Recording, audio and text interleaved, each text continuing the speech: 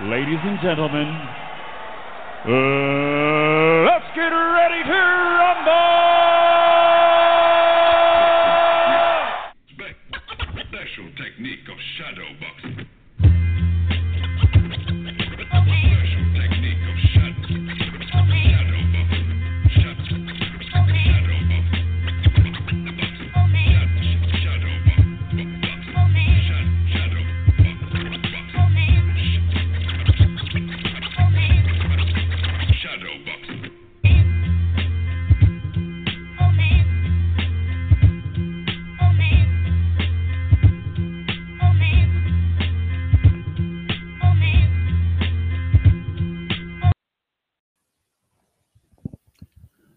Yo, what's up? What's going on? What's good? Here we are, and this is the December 6th, 2021 episode of the Boxing Source Radio Show. This is James Bell, the leader of the Boxing Source on social media. You could follow us through Twitter, Instagram, and Facebook, and also through the YouTube channel where you could get boxing content, interviews. You could get highlights from press conferences when we're at the fights, sometimes when we are on assignment, and other things like that. But, here on this particular episode, we're going to go over the action that happened over the weekend, and that there was lots of action through the weekend. Particularly, we're going to focus on the lightweight division, as the lightweight division has pretty much been on the spotlight, over these past few weeks. And if you've checked out the Twitter account, we posted multiple fights that have happened or, are about to happen here over 2021. And there's been a lot of fights there at 135 pounds in the year of 2021. And two of those fights were on the spotlight over the weekend, as you had Devin Haney taking on Joseph Diaz Jr., and you also had Gervonta Tank Davis facing Isaac Cruz. And so we're going to be going over both of these particular bouts in depth, in kind of like decipher what was happening over the course of the fight.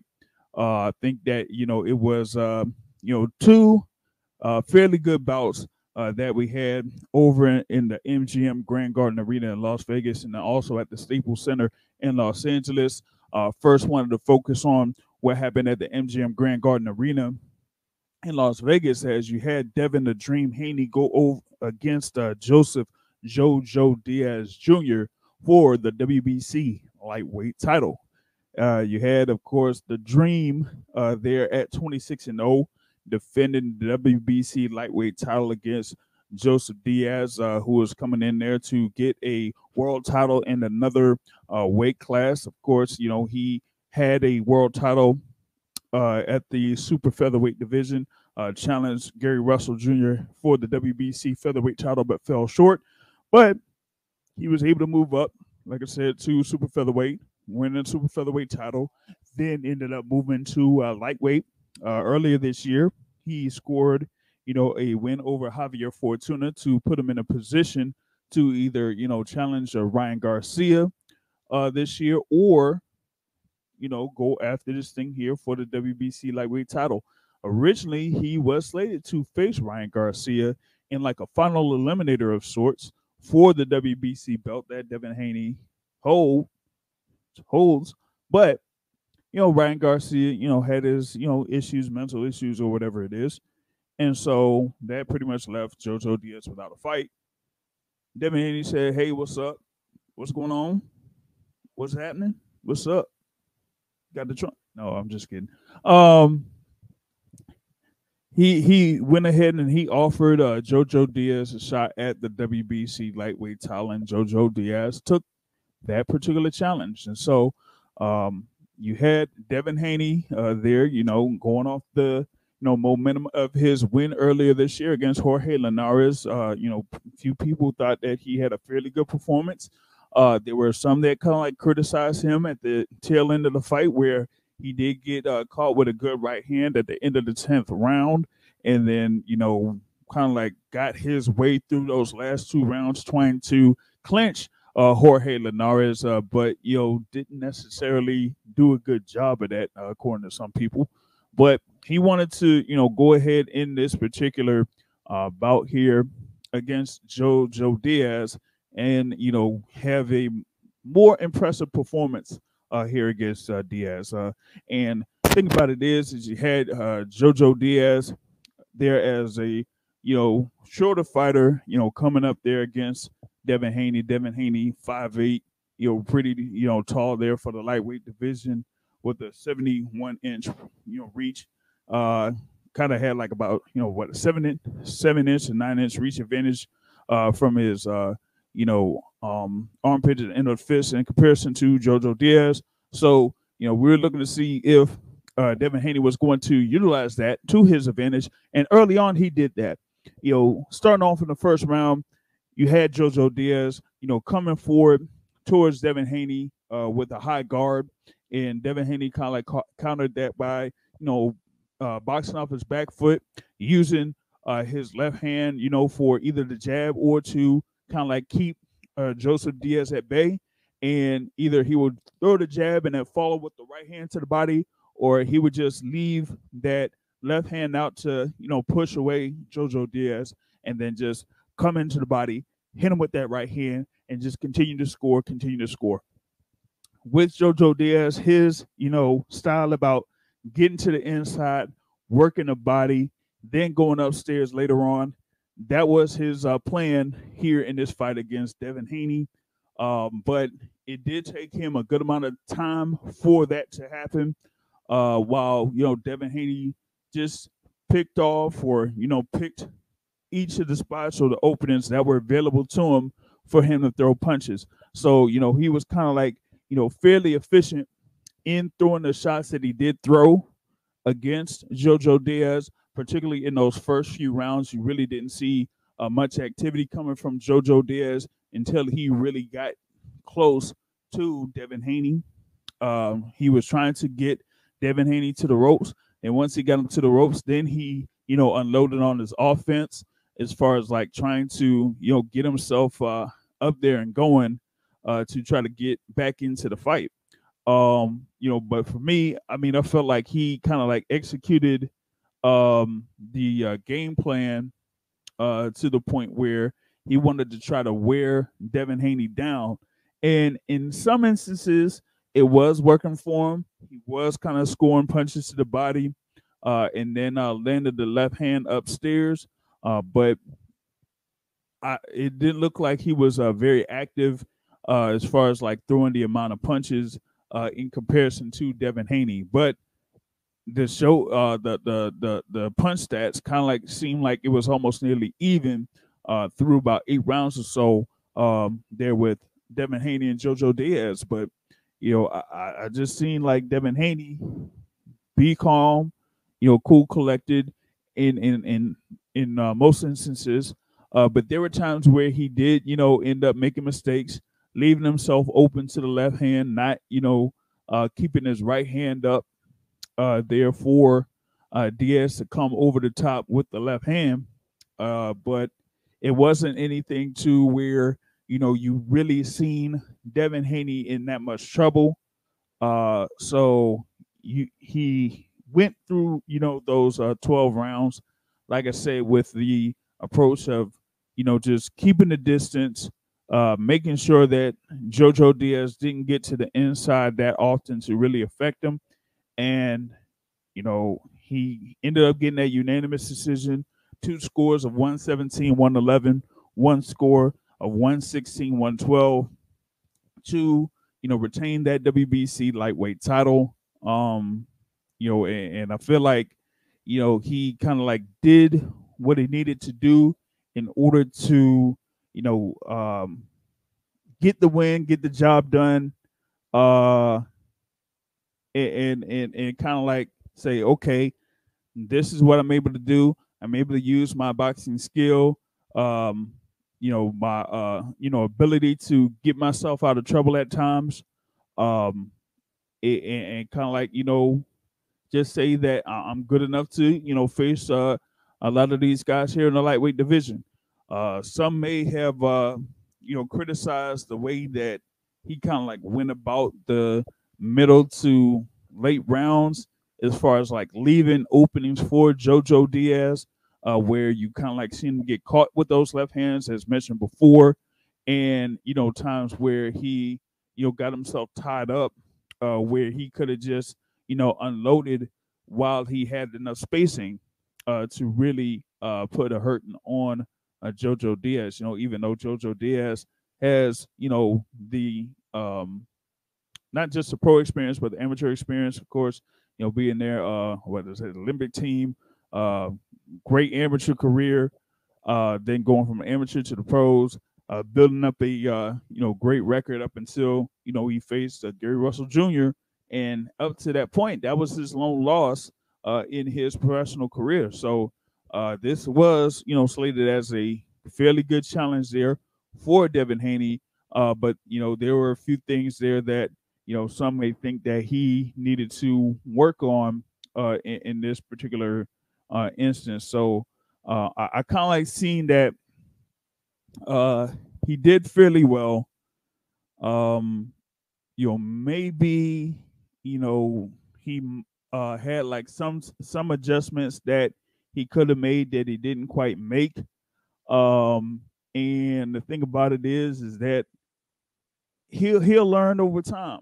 I think that he'll learn over time that he'll need to adjust as far as like how especially with JoJo Diaz being a southpaw, like how he would fight against a southpaw, particularly against one other fighter that we will be mentioning later here in this particular podcast, that he has to kind of like watch out for things when you're dealing with southpaws, especially when they try to set up for the left hand to connect on them.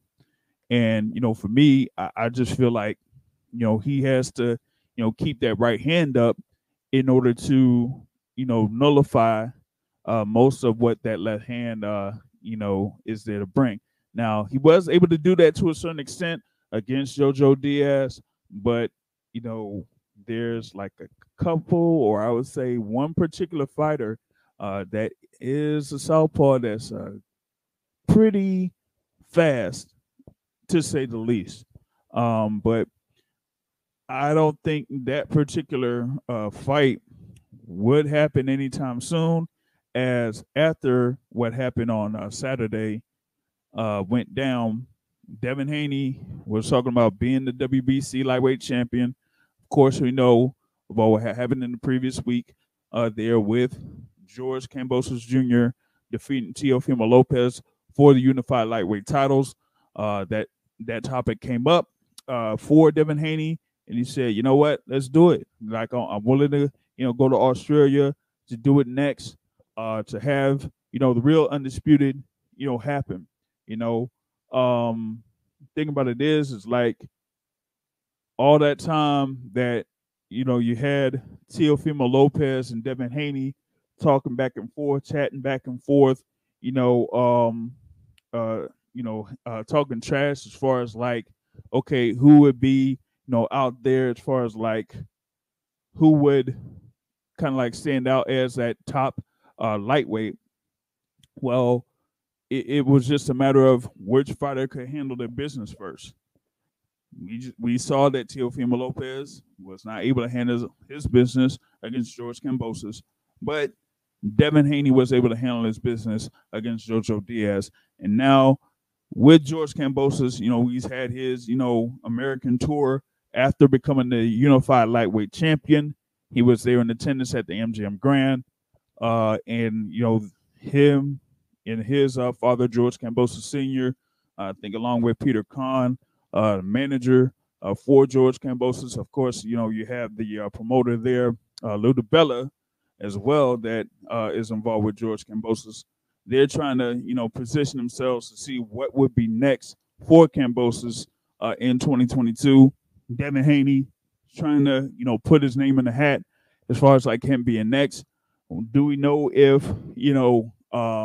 Devin Haney would be able to, go to Australia to fight George Kambosos next.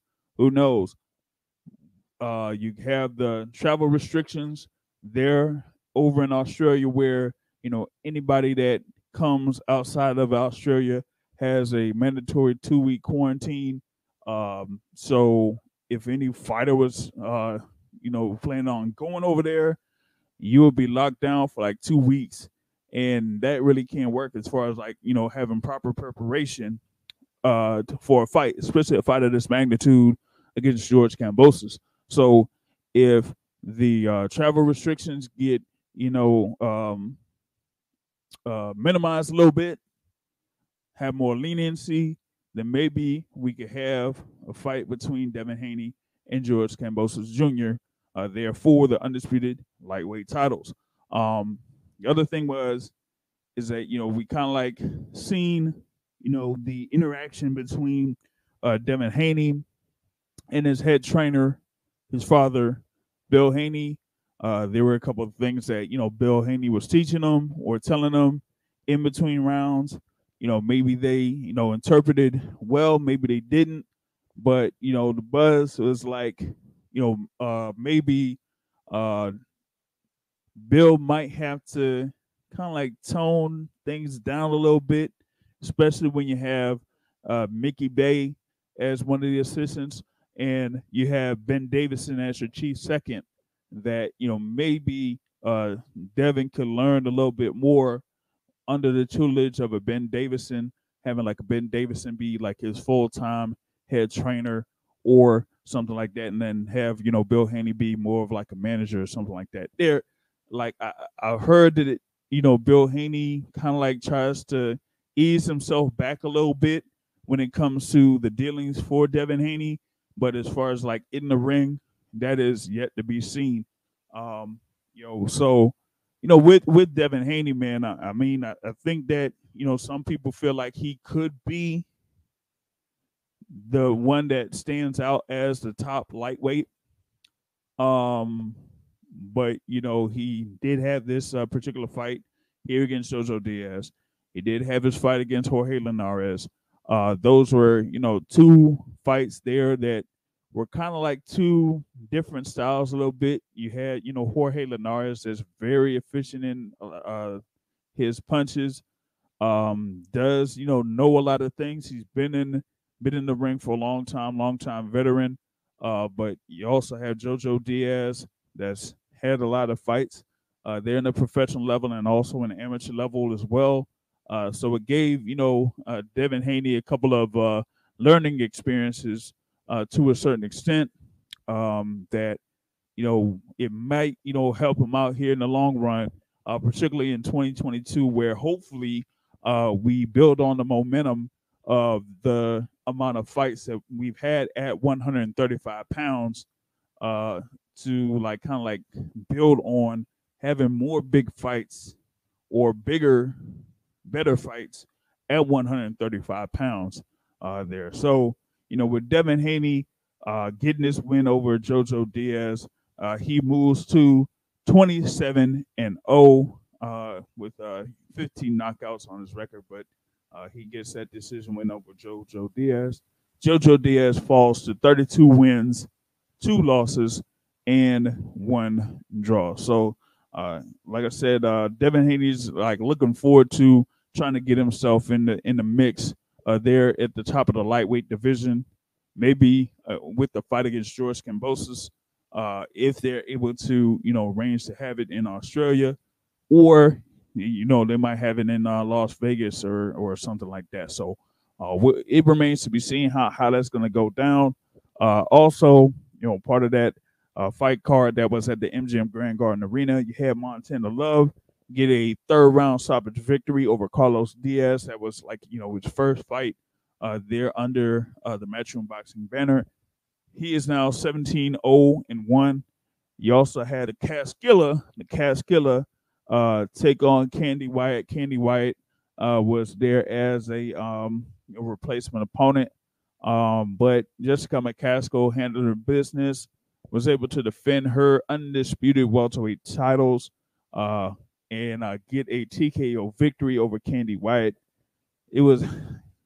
I'm telling you, if you ain't seen that fight, and like Jessica McCaskill was lighting Candy White up with a lot of punches there. I was kind of like surprised that it took like 7 rounds for the referee to step in to have that fight stop. But that was the business of it. And Jessica McCaskill, defending those undisputed welterweight titles. Maybe there's a few big fights out there for her in 2022 that remains to be seen. Whether fighters move up from super lightweight or lightweight to challenger there at 147 pounds. I know that you have Chantel Cameron versus Callie Race. I think that's for the undisputed world title at 140. And at 135, you have an undisputed champion there with Katie Taylor that, has a fight coming up who, may end up fighting, Amanda Serrano in 2022. But after all that's sorted out, you might have the winners of those respective fights fighting each other, and you might have, a whole new pound for pound discussion there in women's boxing. So that also remains to be seen in 2022. You also have Filip Hrgović get a third round TKO win over Amir Armanovich. Yeah, Hrgović, beat him up, in the second round. Had him down to one knee twice at round 2, and then another one where he went down to one knee in round 3, and that was it for Amir Armanovich. Amo Williams got a second round TKO victory over Cortavious Cash. Amo Williams is now 9-0. Cortavious Cash falls to 14-3. And you had likes of Amari Jones, who was a protege of Devin Haney. He was able to get a TKO victory in this fight card as well. So you had a whole lot of action there that was at the MGM Grand Garden Arena in Las Vegas, headlined by Devin Haney's win over Jojo Diaz to retain the WBC lightweight title. You got to see if he'll be able to, get back at it next year, potentially against George Kambosos.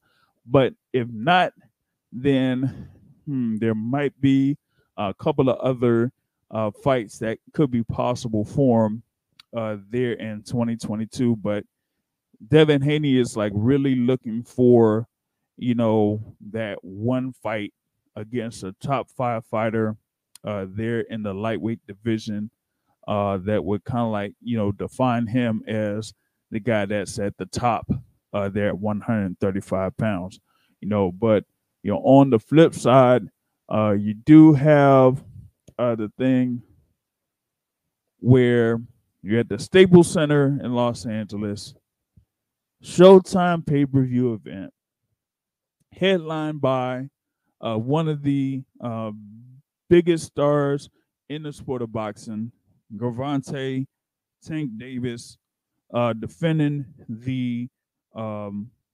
WBA regular version of the 135-pound title there against Isaac Cruz Gonzalez, with Isaac Cruz there as another top 10 lightweight. Came into this bout with a record of 22 wins, 1 loss, and 1 draw.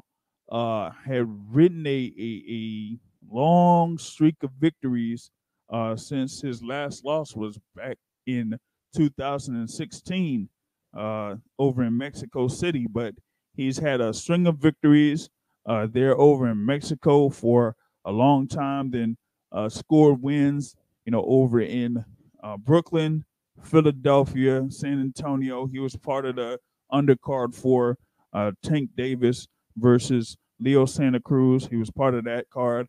Had wins over Jose Romero and Francisco Vargas this year to set himself up for a fight against Gervonta Tank Davis, where he ended up being a replacement over Rolando Romero, as Tank Davis was slated to face Rolando Romero, but with the legal issues that were taking place with Rolando Romero. He was scratched out of that bout, and they entered in Isaac Cruz. Tank Davis had his fight over in the State Farm Arena in Atlanta against Mario Barrios. Ended up getting a stoppage victory in the 11th round. That was a very high action event there at the end of June of this year.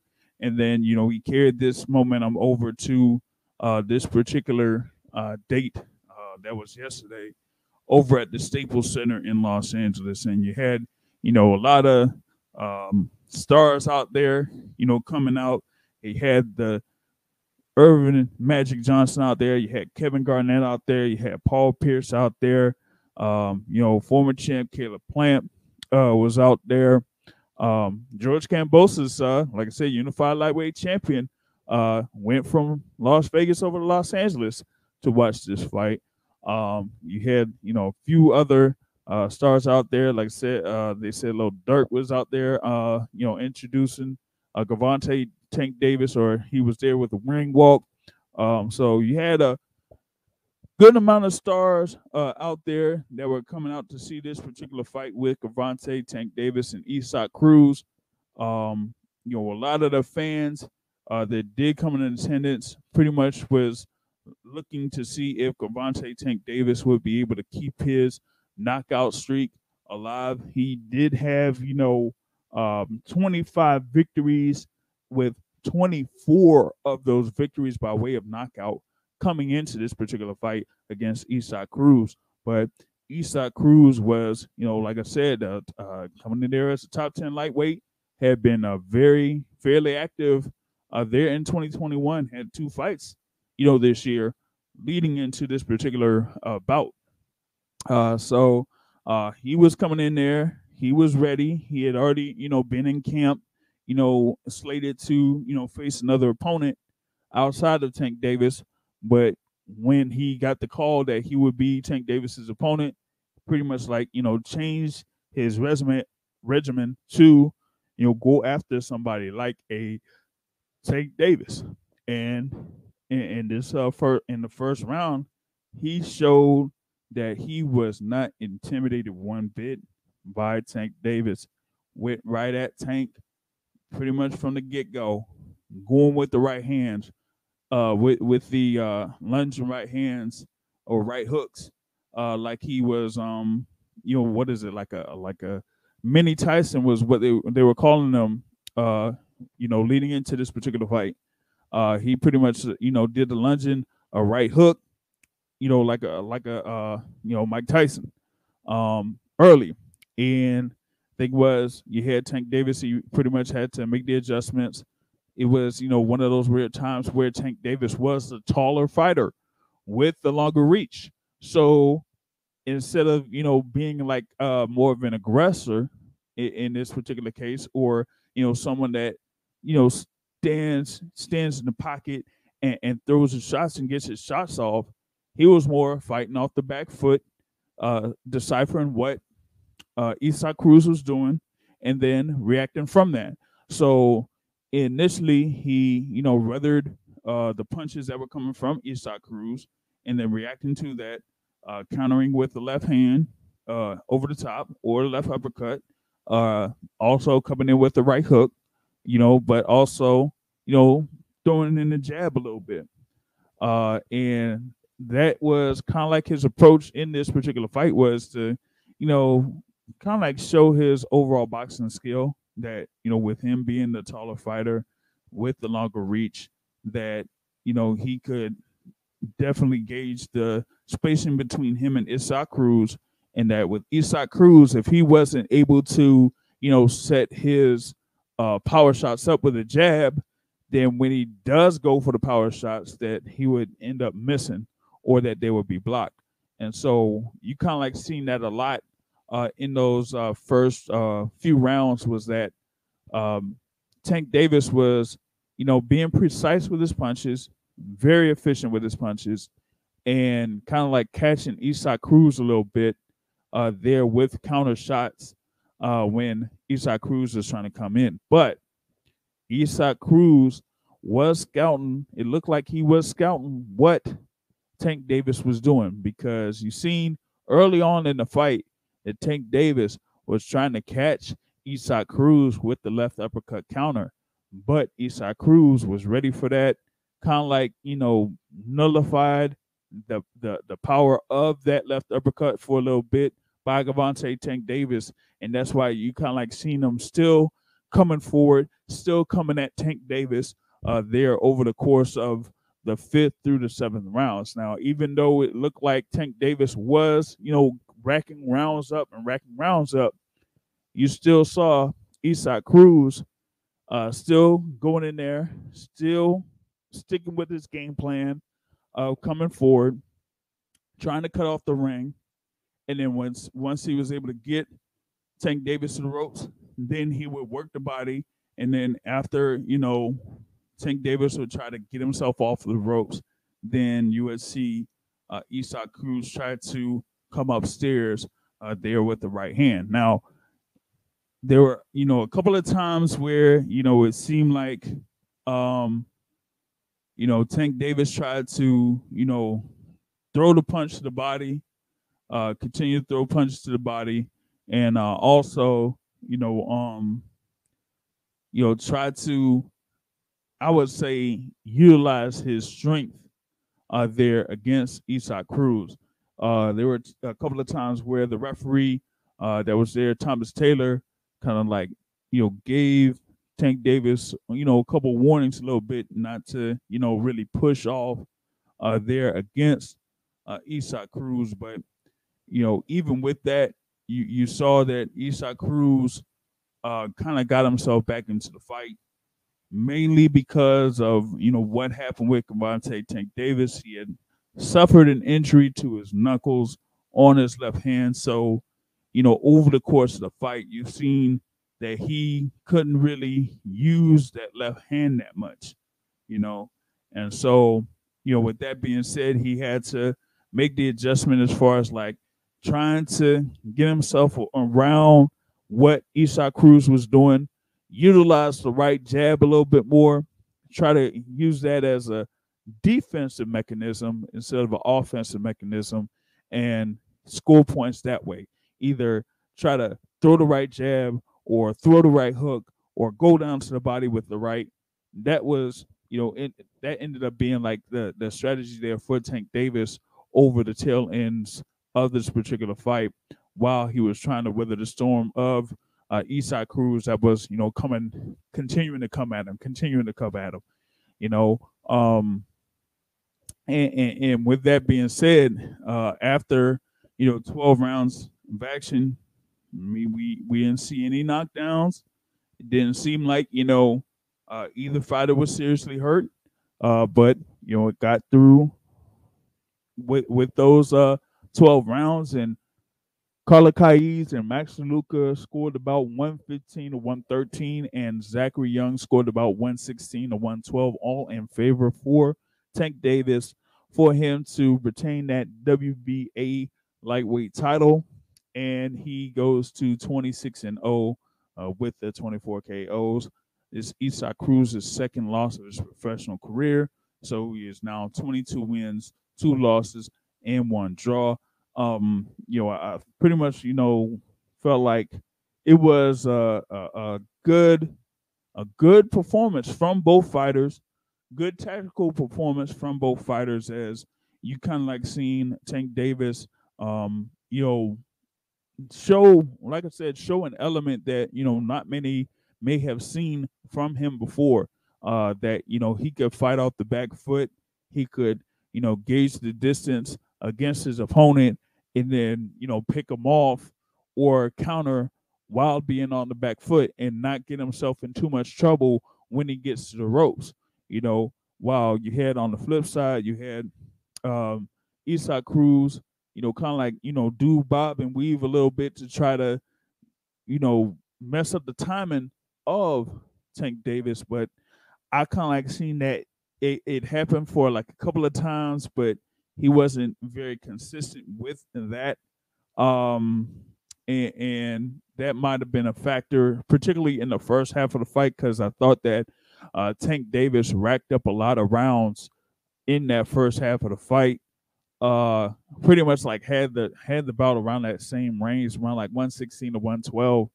Particularly because over the first 7 rounds of the fight, I had Tank Davis winning 5 of those 7 rounds. So, with that being said, I even gave him the advantage, particularly in the last round, 12th round, even when he only used his right hand in that particular round, he still was able to score better than Isaac Cruz, there. But I kind of like feel like it was a very close fight.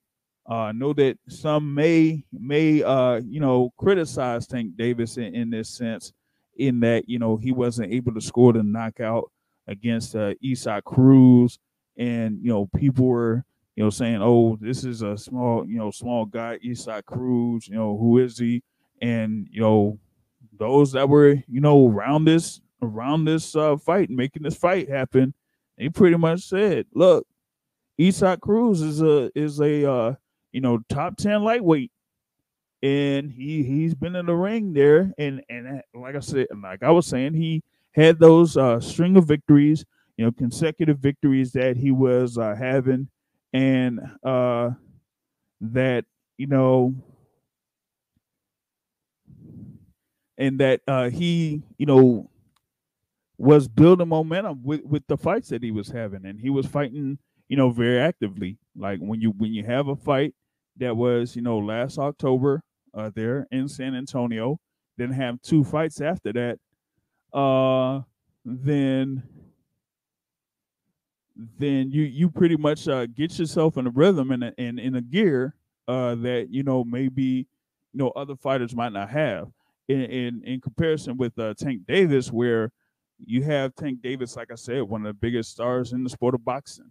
There, as far as like being visible to the eyes of the public in a sense, that maybe some people might think that he isn't necessarily focused on getting himself ready or getting himself up for this particular fight against Isaac Cruz. But if y'all seen leading into this fight, especially with the All Access that was on Showtime, that he got himself over in Fort Lauderdale, away from probably any much distractions that may happen around the Las Vegas area or in Baltimore.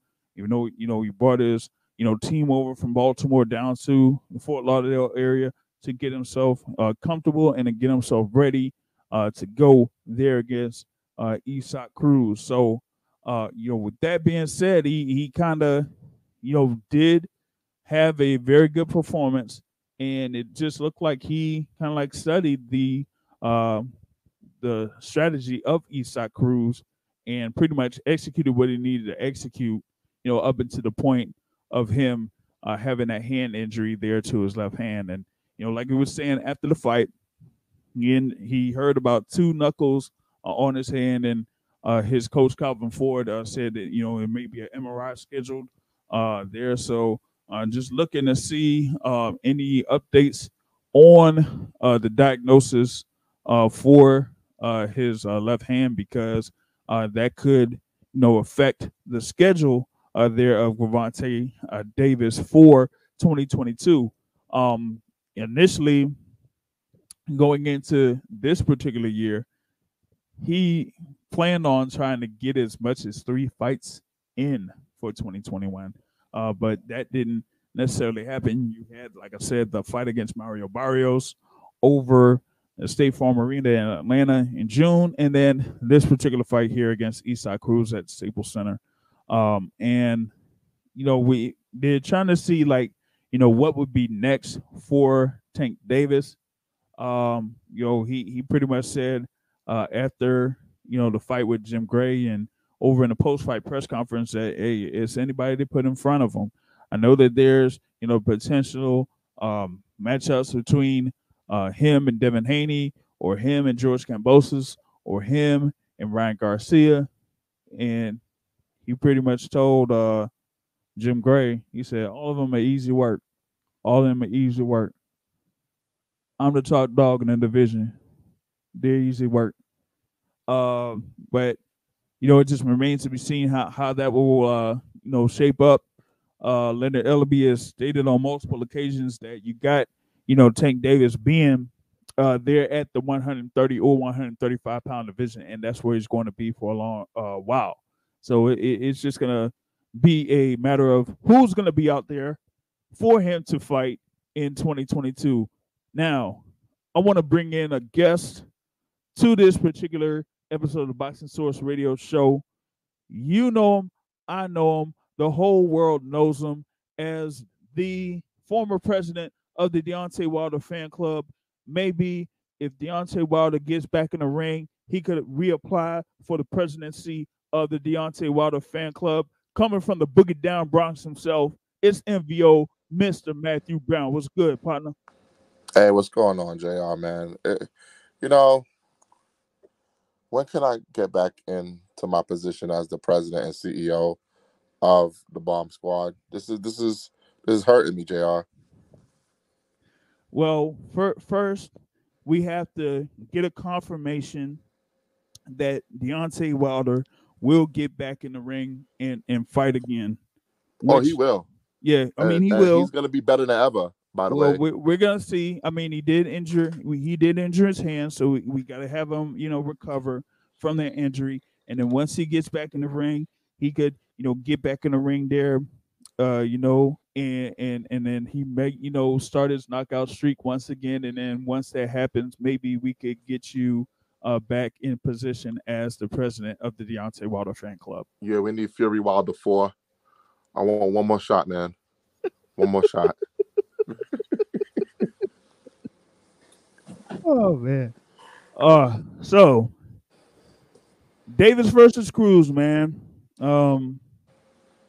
What you think about both fighters? I know that Tank, gave Cruz a lot of credit. Pretty much said that they're starting to make it with Isaac Cruz, and that the injury to his left hand pretty much affected his performance, particularly in the second half of the fight. Yeah, but Tank beat him with one hand. People got to remember that when they talk about this fight.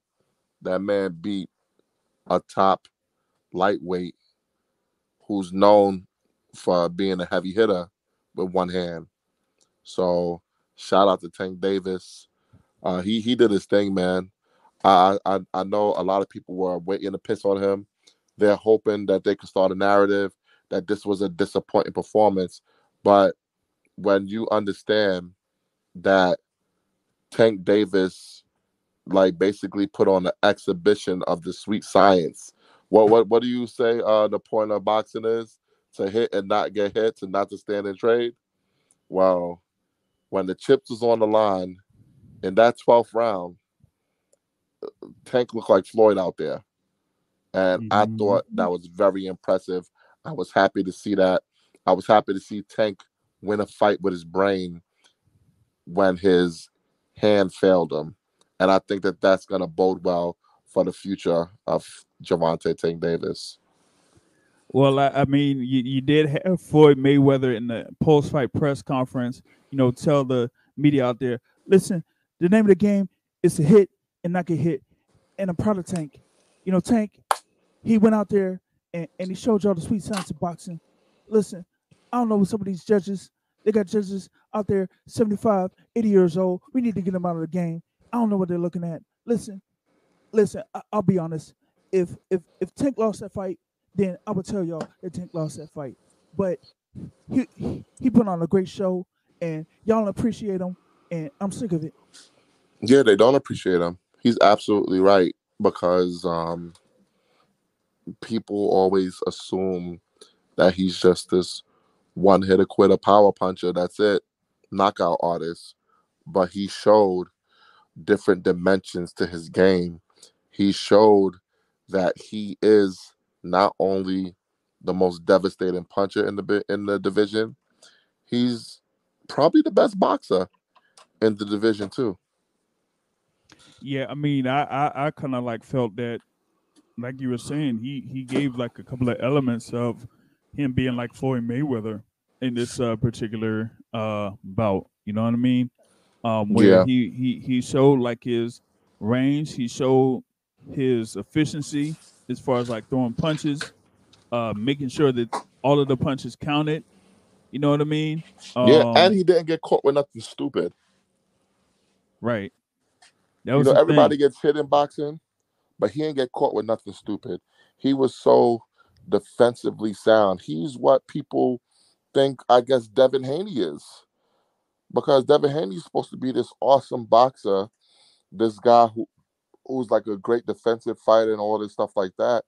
But to me, this past weekend showed that it's really Tank who's the great boxer, the complete fighter. Even better than what people think Devin Haney is.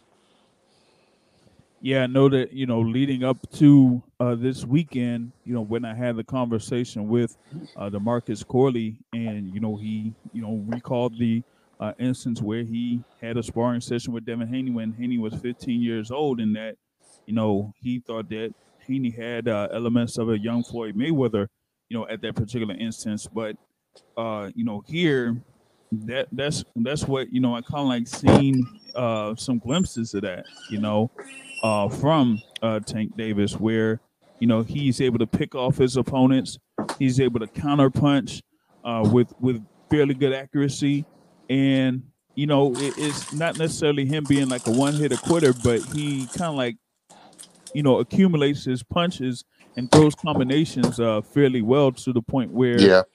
He ends up hurting a lot of his opponents. It's just that in this particular instance with Isaac Cruz, Cruz is a very good opponent and a very tough opponent. I know that you had a comment about Isaac Cruz immediately after the fight when you're talking about how tough his head is or something. But he got a fucking boulder on his shoulders, man. Yeah, he took a good amount of good shots there. But like, what about how Tank, like David said, that like that maybe Isaac Cruz is like a next star in the making. I know that he's from Mexico City, Mexico. He's under Manny Pacquiao Promotions. We did see Sean Knucklehead Gibbons there with him. What about the momentum there for Isaac Cruz? Does this lead to some good fights for him in the future? Depends on who he fights next. You gotta see what the next move is. I feel like the momentum for Mario Barrios has been stalled a little bit. So it depends on how soon he gets back in the ring, and it depends on who he fights next. But if they put some money behind this kid, you have another star in the making. And who knows, down the line, you might see Cruz versus Davis too. Maybe if they could build up Isaac Cruz for a little bit. If they could match him up well, like the I would thing love is, to see him fight JoJo. JoJo was talking shit. Well, JoJo was calling out everybody after this particular fight.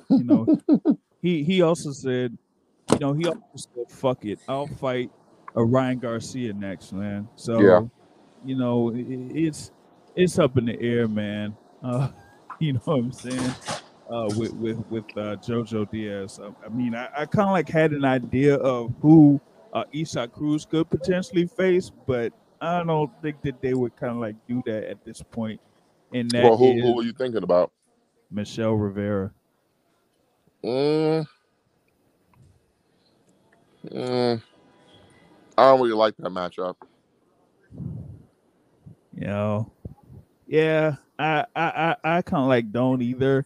But they do have like an embarrassment of riches at the lightweight division that could still be more of like a round robin of sorts. It doesn't necessarily have to be the top 5 or 6, but it could be around below that, like 7 to but I feel 15. like Rivera is on the verge of a title shot. If you look at the mess of the WBA situation. Yeah. But we know with the WBA, what they can't necessarily say, oh, we want to consolidate belts in the WBA. Yeah. That would be George Kambosos and Tank Davis. So are they going to try to force the issue with that? That's a good question. I don't know. It might 2022 might be big for the 135-pound division, but it also could be a big mess for the 135-pound division, depending on how these sanctioning bodies work their work their way into positioning fighters for world title shots. I did talk about the thing there with Devin Haney's win over Jojo Diaz, and that he was saying, like, look, he's open to fighting George Kambosos Jr. next.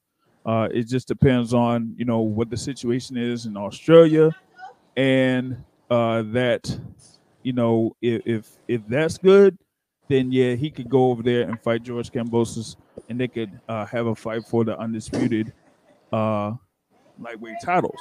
Well, what we learned is that the situation in Australia is winding down, basically. Yeah. And starting December 13th, everything's going to be open to foreign travelers. Yeah, so that may be good news there for Peter Kahn, for Lou DiBella, and for George Kambosos Sr. for a potential matchup between George Kambosos and Devin Haney over there in Australia for the undisputed lightweight titles. Now, with that being said, we still have, some business to take care of at 135 pounds. I know that we got, Vasyl Lomachenko versus Richard Commey there. That's coming up at the theater at Madison Square Garden or whatnot. And, depending on what happens in that particular bout, you could have Vasyl Lomachenko trying to be put in position to try to go after those titles. He is there at the top spot for the WBC and WBO at this current juncture. So if he goes in here and he gets this win, he has wins over Nakatani, and then he would have a win over Richard Commey, who beat Jackson Marinez earlier this year. A lot of action at 135, man. Definitely a lot of action, but Bob Arum, I guess, came out today and said that he wants to make Lomachenko versus Shakur next if Lomachenko wins. Listen, I don't know how much stock you put into that. You think he's bullshitting? Man, I think he's BSing with that. Like, Bob Arum, this is the same Bob Arum that could made Shakur Stevenson versus Oscar Valdez at 126 pounds and at 130 pounds, and hasn't done it to this particular point. Well, it seems like they prefer Navarrete to get that Oscar Valdez fight, which is stupid to me, because why would we want Navarrete to move up again already? Yeah, he only had one or two defenses of that 126-pound title. Yeah. And with him moving up and facing Oscar Valdez, it's pretty much the same situation. When Oscar Valdez was the WBO champ at 126, he moves up and then he faces, Miguel Berchelt for the WBC 130-pound title. Yeah. They should just go ahead and make that fight between Valdez and Stevenson to unify titles at 130. We haven't had a unification bout at 130 in many years.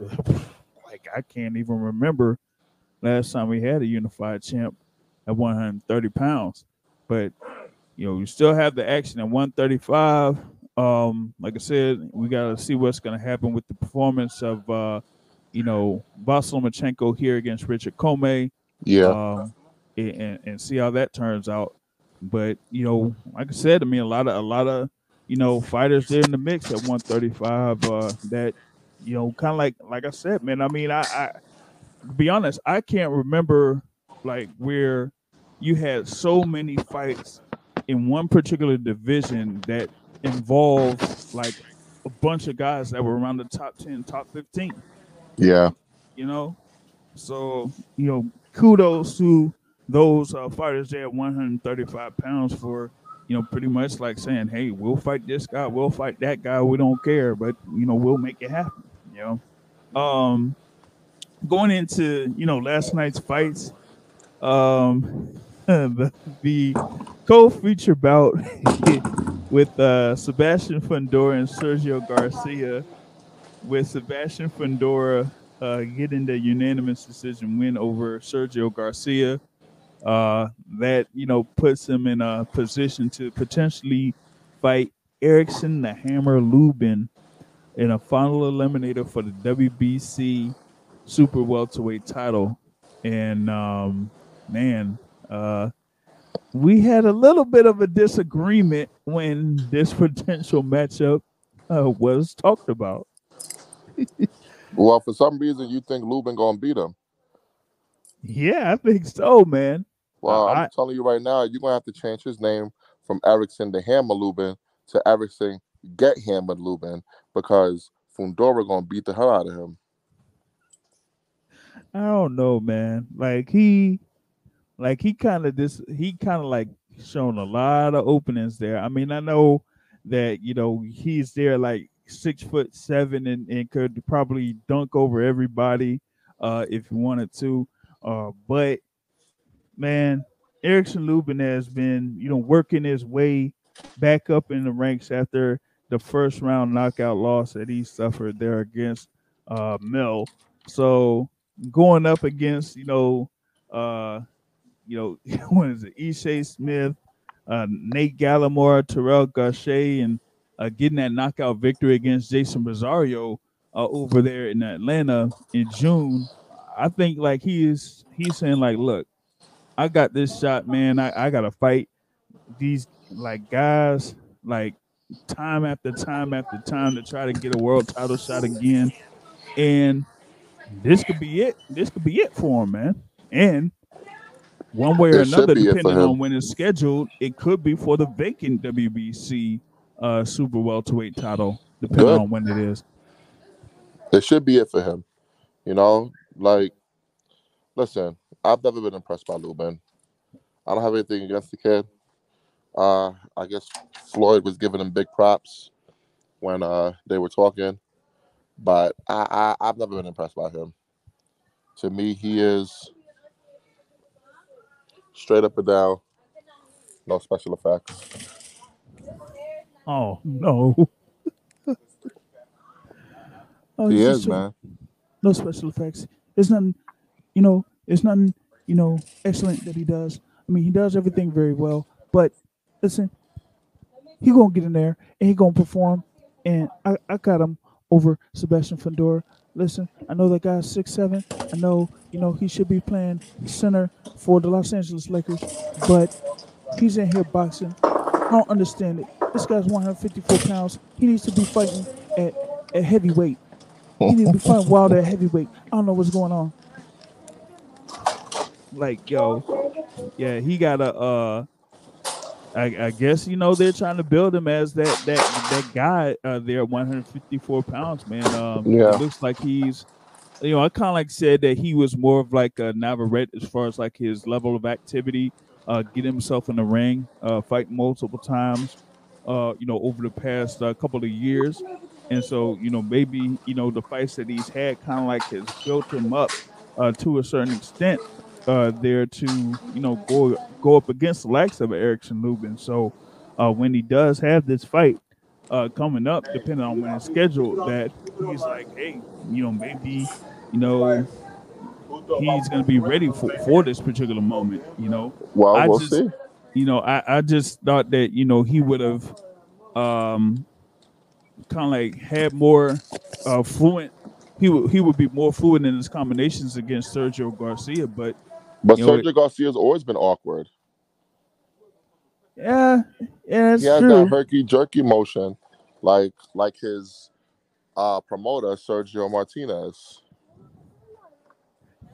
I'm just trying to figure out what you've seen from Lubin that makes you think.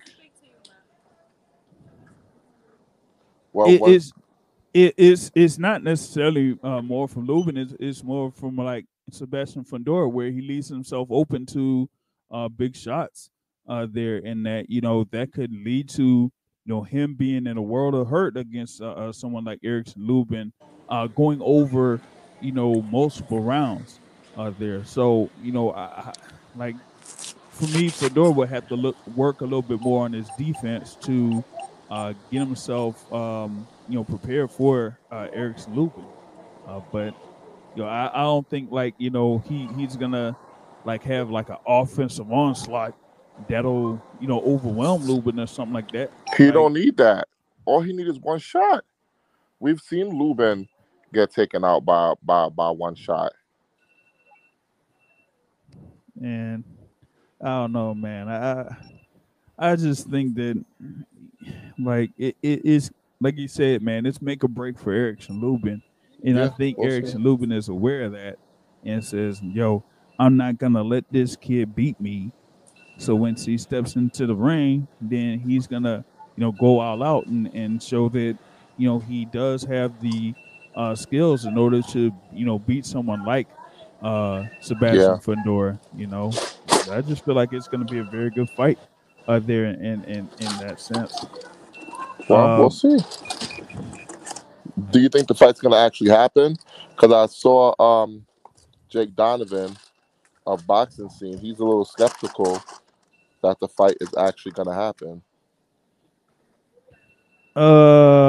Man, I don't know, man. Like, you have to see about that because that should be, that should be one fight that people should kind of like wait for. I mean, depending on what happens after February, you know what I'm saying? I think that that kind of like sets up what could be next there in the 154-pound division. Yeah, I We feel like like either the IBF or the WBO is next. I don't think the WBC is next in the rotation anyway. So it's gonna be the IBF because that what was it, Murder Zaliev yeah, was due. So they pretty much said like we could go ahead with this rematch as long as the next the next fight is against Bakum Murder yeah, Zaliev. So there's that. So you have the rematch there in February, and depending on who wins, they would end up fighting Murder Zaliev there if they want to stay at 154 pounds. But if not, if like Charlo wins and he ends up moving to 160, then you have all of those belts vacant. Well, do you think the belts are gonna become fractured after Charlo versus Castano? Because it doesn't seem like the WBO wants to keep Costa Zuzan waiting for too long either. Yeah, I don't think they will want him waiting too long either. I don't think these guys are not necessarily acting like your boy Jaime Munguia there at 160. Yeah, They want to get some action on these belts. So that's why I'm like seeing this to be a point where well, we see what happens with this rematch. I we'll mean, see what happens. people are demanding the rematch, so they're giving them that rematch there with Jamel Charlo and Brian Carlos Castano, and then after that, they'll pretty much arrange what happens at 154 pounds in due time. Below that fight, you had Derevyanchenko against Carlos Adames, where Adames ended up getting the win, majority decision win. One score of 96-94, one score of 97-93, and then one even there. So Carlos Adames may be put in position to fight Jaime Munguia. I don't know. Maybe he is, maybe he isn't. Munguia was talking about, oh yeah, we're in negotiations to fight Sergey Derevyanchenko next in a final eliminator for the WBC middleweight title, but now you got now you got Adames there as a winner. And if I'm not mistaken, I think Jaime Munguia was in attendance there for this particular fight card, so he probably was watching that fight. Yeah, he was in attendance. Yeah, and he did see Carlos Adames there.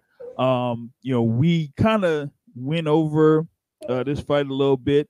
You know, Adames was kind of like catching Sergey Derevyanchenko a few times with counter left hands and stuff like that. But near the end of the fight, it looked like he kind of slowed down a little bit. Yeah, I would say from like the 6th round on, he looked like he was struggling. I thought the fight could have went either way.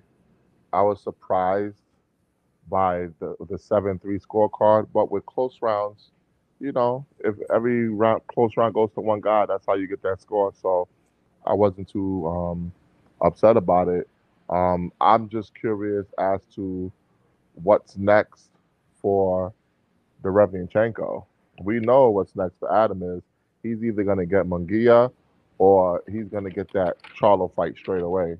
But the question is this the end of Sergey Derevyanchenko?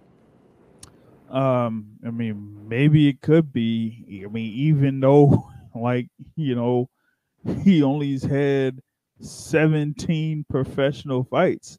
But you know, he's there at 36 years old, man. 36 years old at middleweight. You know, with 17 professional fights. Maybe, you know, there isn't much else out there for him, particularly there in the middleweight division. You know, yeah, he like, spent too long beating up them little elementary school kids, man. That's what happens. I don't know, man. You know, maybe you know, maybe they could, you know, still have him in the rankings, I guess, against Juan Montiel or Hugo Centeno, but you know, maybe, you know, yeah, I don't know, man. I probably will ask.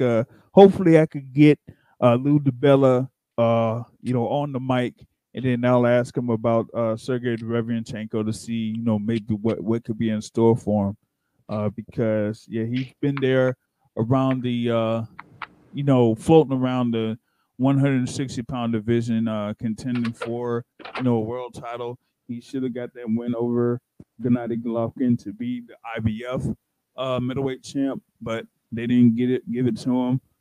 So, you know, with him falling short there, falling short against Maul for the WBC belt, and now having this loss to Carlos Adames, it's more of like, you know, what else can he do at this point at 160 pounds? You know,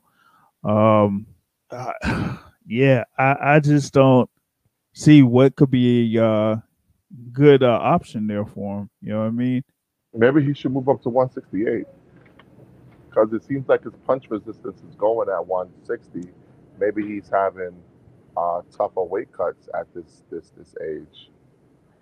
Yeah, that could be possible. That could be possible. I know that, you know, his wife and son were there in attendance for this fight. You know, maybe they had a, you know, talk after this fight to see what, you know, his direction would be. Maybe Andre Rozier has an idea of what could be next for him. But yeah, it's just like, you know, when you've already had your opportunities at the top of the division and you've fallen short multiple times, it's almost like there isn't much else to go unless if you move up, or you pretty much stuck there in the middle of the pack at the 160-pound division there. So that kind of like covers most of the stuff there that we had in the fight card. I know that Mr. Matt doesn't care about fighters in the super featherweight division, so we're not going to go over that. You did have a upset of sorts with Vaughn Alexander getting a split decision win over Luis Arias. Who gives a damn? Come on, man. So there was that. Jalil Hackett. Baseball players. Oh my God. Jalil Hackett, shout out to Jalil Hackett, who, you know, did get a victory over Darren Leva there. So you know, we might get Major Hackett probably back on the mic here, you know, a little soon. So there is that. Wanted to you know, revisit the thing here with Las Vegas, man. Looks like they had more JoJo Diaz fans than Devin Haney fans in Las Vegas. What was it, like 15 fans to 10? Come on, man. There wasn't a lot of fans there in general. Who cares? You know, I just think Mexicans are louder, and that's it. You know, they was cheering louder. I didn't feel like there was any raucous crowd there to the point where you could tell who had more fans. I just think, you know, being that the arena was so empty, it's like when they screamed, it was reverberating and echoing throughout the whole arena. You know? Oh man. Yeah. Yeah. I mean, the thing about it is that it's one thing to, you know, kind of like work with a fighter that commands a lot, you know, for their purses, but sometimes you gotta put the responsibility on the promoter and the fighter themselves in order to make themselves attractive enough for people to see them. And so it's one thing, you know, like Leonard Ellaby said, you know, kudos to, you know, Devin Haney and DHP, you know, for commanding the money. But as far as like, you know, making these, you know, large scale fights, we know what your asking price is going to be. And right now at this point, you're not really pulling it. So why would we try to make a fight that doesn't make financial sense? Yeah. So as far as like a potential fight between Devin Haney and Gervonta Tank Davis, y'all, yeah, there isn't much of a chance that you're going to see that. You know what's funny about that, though? I've seen a Yeah. lot of people comparing what Ellaby said, basically to what Bob. Wait, hold on. Train. Hold on, man. You're fading out.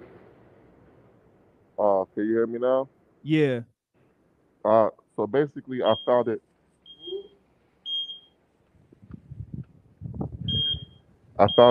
Interesting that these guys were comparing what Leonard Ellaby said to what Bob Arum used to say about Terrence Crawford's potential opponents. But what people don't understand is that we know Devin Haney ain't really drawing a crowd like that.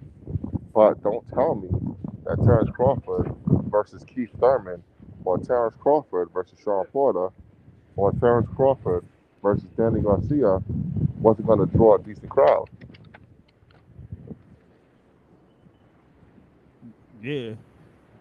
Yeah. And the thing about it is that, like, you know, the money, I'm like, it would have made sense for, you know, a Crawford and a Garcia, or a Crawford versus a Thurman, you know, to happen. And the thing about it is, in that particular instance, you know, going back to the thing there with Crawford and Porter, is that it looked like they kind of intensely limited themselves for maximizing their profit by setting the price tag for not just the purses, but for the tickets there for that particular fight. Like, if you want to, you know, have your fighter making money, if you want the company to make money off of the fighter, then you got to be able to create the demand big enough so that once you do have the fight and you do set the price, that they still pay that money in order to see them. It's like with Canelo Alvarez. Like, you could go to Vegas, you could set those prices out there where nosebleeds are like $200 to $300, but people will still go out and see them because it's Canelo Alvarez. It's, you know, the most popular fighter in the sport of boxing. It's El Campeon, you know, pound for pound guy. And people go out there and they'll pay top dollar to see him. But you got to be able to put in the work so that that particular fighter, he gets himself to the point that people will pay top dollar to see him, you know? So it's like, if I could, you know, in reference to that, just going off that, if you could make a comparison to what the ticket prices were for this fight between Crawford and Porter in comparison to Spence versus Porter, let's see if those ticket prices for Spence versus Porter were at a higher price point and then still got a higher gate than what Crawford versus Porter got. Yeah. You know? So I think that's what people missed about what Leonard Allaby was saying, because they were like, oh, well, Tank is a draw anyway, so what does it matter? We know Tank could sell out arenas at a certain price point. All right. But what Leonard is saying is that as his opponent, you need to be able to draw fans also, because we're going to raise the prices now. Hold So on. now we know we can sell out the arena, but now we want to make a bigger gate than we normally do. Maybe Yeah. we want to try to get a $7 to $8 to $10 million gate now. Yeah. I mean, it's like, you know, like we say with Deontay Wilder, you know, like Deontay Wilder versus Bermond Severn is going to command a different price than Deontay Wilder and Tyson Fury. It kind of Exactly. like brings up the point that Fat Joe said. Yesterday's price is Exactly. not today's price. Exactly. All right. So in many cases, a lot of the, you know, fans, and sometimes, you know, you have some fighters that may slip up and do things that may not make sense as far as like trying to make fights happen. But you know, there in that case with the thing with Terrence Crawford and potentially against Keith Thurman or Errol Spence, and then here with the potential fight between Tank Davis and Devin Haney, you know, that might not make sense either. And actually, to a certain extent, even right now, a fight between Tank Davis and Ryan Garcia might not make sense because, yeah, both of those fighters are popular, but are they top dollar popular at this point? I don't think they're at their peak earning potential, but I do think the time for that fight is now, because I don't think Ryan's going to be in the game that long. Yeah. Yeah, he don't look like he's really feeling getting himself back into the game like he's completely motivated to get himself back in the game. Yeah, So to me, yeah. he's either going to retire early or he's going to get clipped. And if he's going to get clipped, I'm sure Leonard Allaby will love for it to be Tank Davis to be the one that clip him, because that's Yeah. going to do great business. I did Yep. find it interesting that Leonard Allaby came out and stated today that Mayweather Promotions has had preliminary discussions with Peter Khan, who represents George Kambosos, about making Kambosos versus Tank next. Yeah. I mean they did talk a little bit in public with Leonard Ellaby and Kambosos Senior and Peter Khan. They talked to a little bit in public. They were very cordial in their dealings, and they probably chatted it up over the phone or through Zoom or something like that to try to make that particular fight.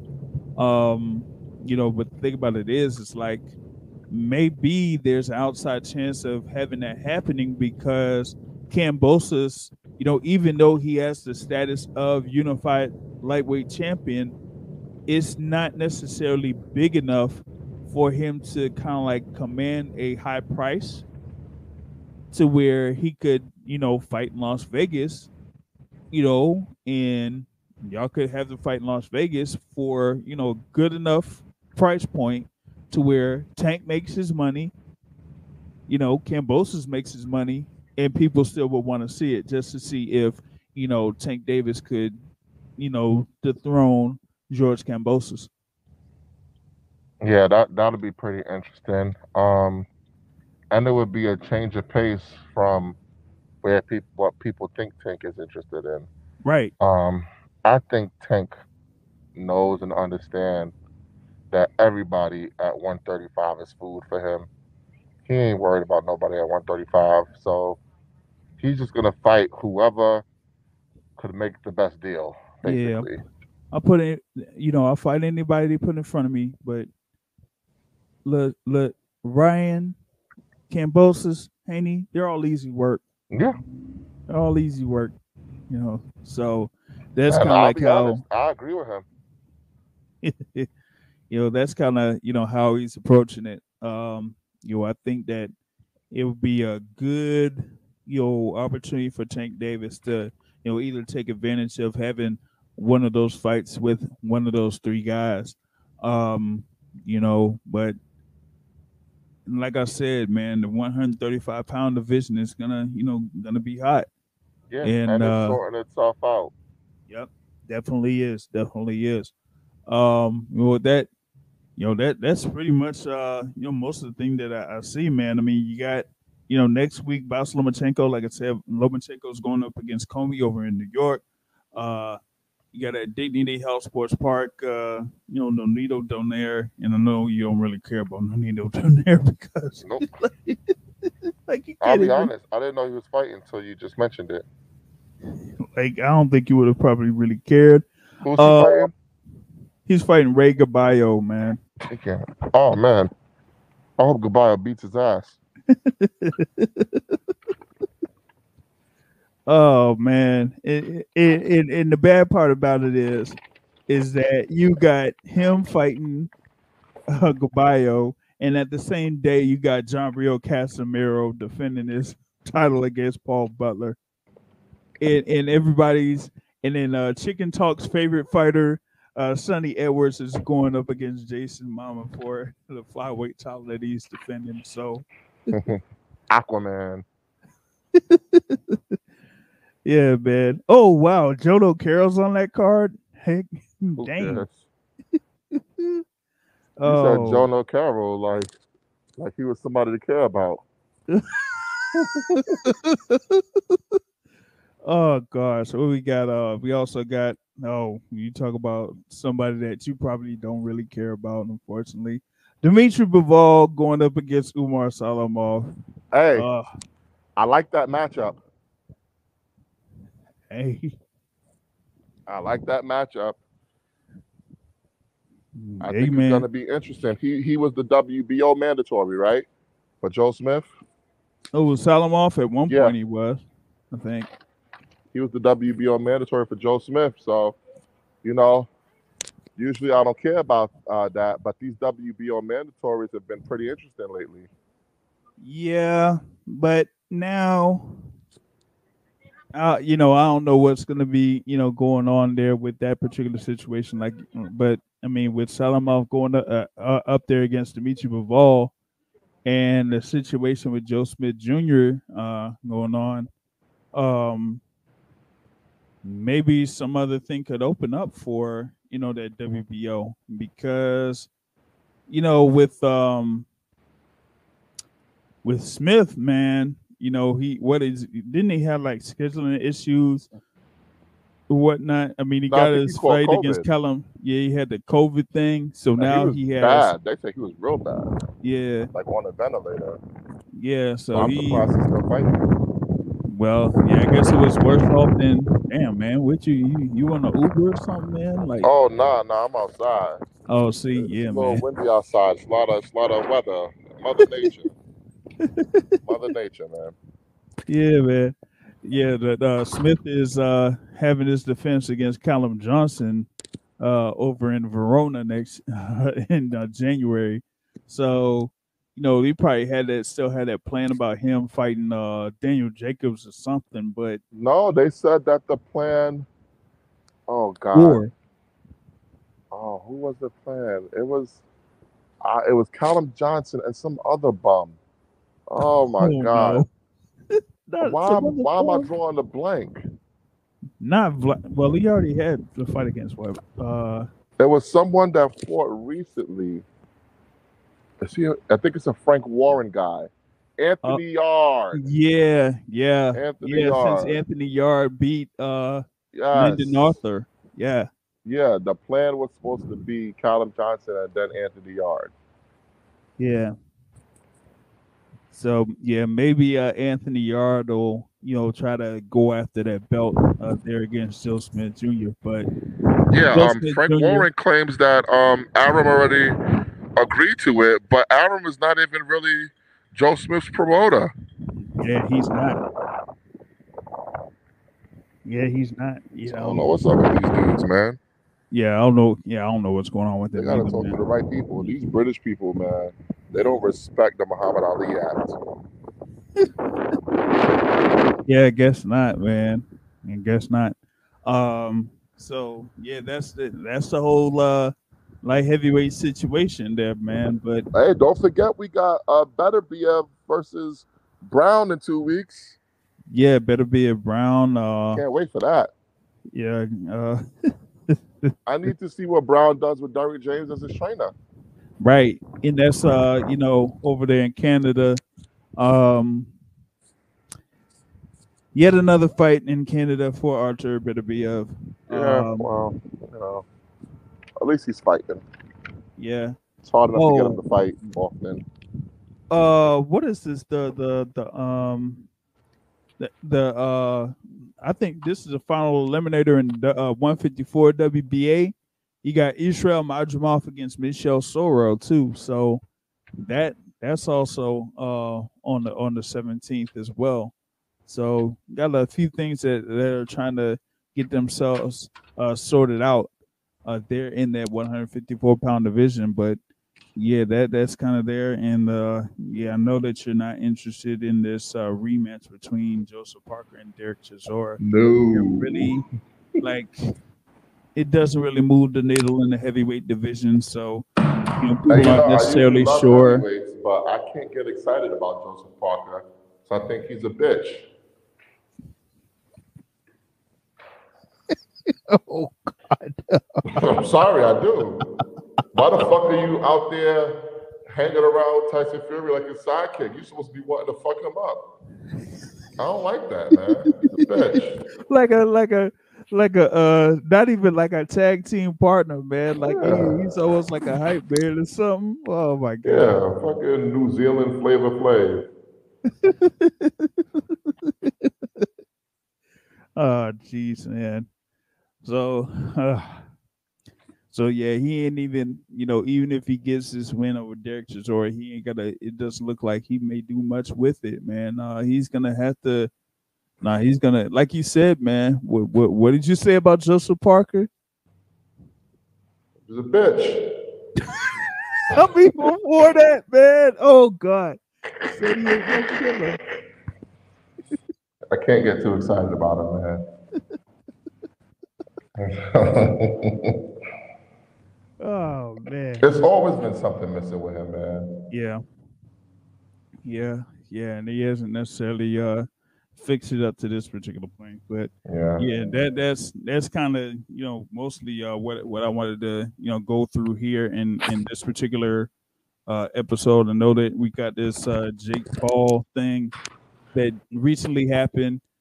Did talk with or get a question in with Jake Paul, but that was in reference to him working with Most Valuable Promotions and trying to get these fights going here with these other boxers, and also working with Amanda Serrano to try to set up Amanda Serrano versus Katie Taylor for the undisputed lightweight titles. You got Serrano moving up in weight to lightweight here in this particular instance, fighting Miriam Gutierrez, who's a former world title challenger. So you got to see how she does. Of course, you don't care about that. Goddamn women fighting. Oh no! See, listen, man, we ain't gonna try to get canceled. Listen, the only time I want to see women fighting is if it's over me. Okay, that's it. What, man? I mean, hey, it is what it is. Hey, man, that will be part of the fight card with Jake Paul and Tyron Woodley. It's gonna be a rematch, man. Oh, geez, in a couple weeks. Oh man, but that's pretty much it for this version of the Boxing Source Radio Show, man. Pretty much gone over as much as we could here within an hour and 30 minutes. So thanks for Matt jumping in on this particular episode. Like I say, Point of Boxing is hitting, not to stand the trade. On that note, folks, I'm out. Have a good evening, everybody. Bomb squad, baby.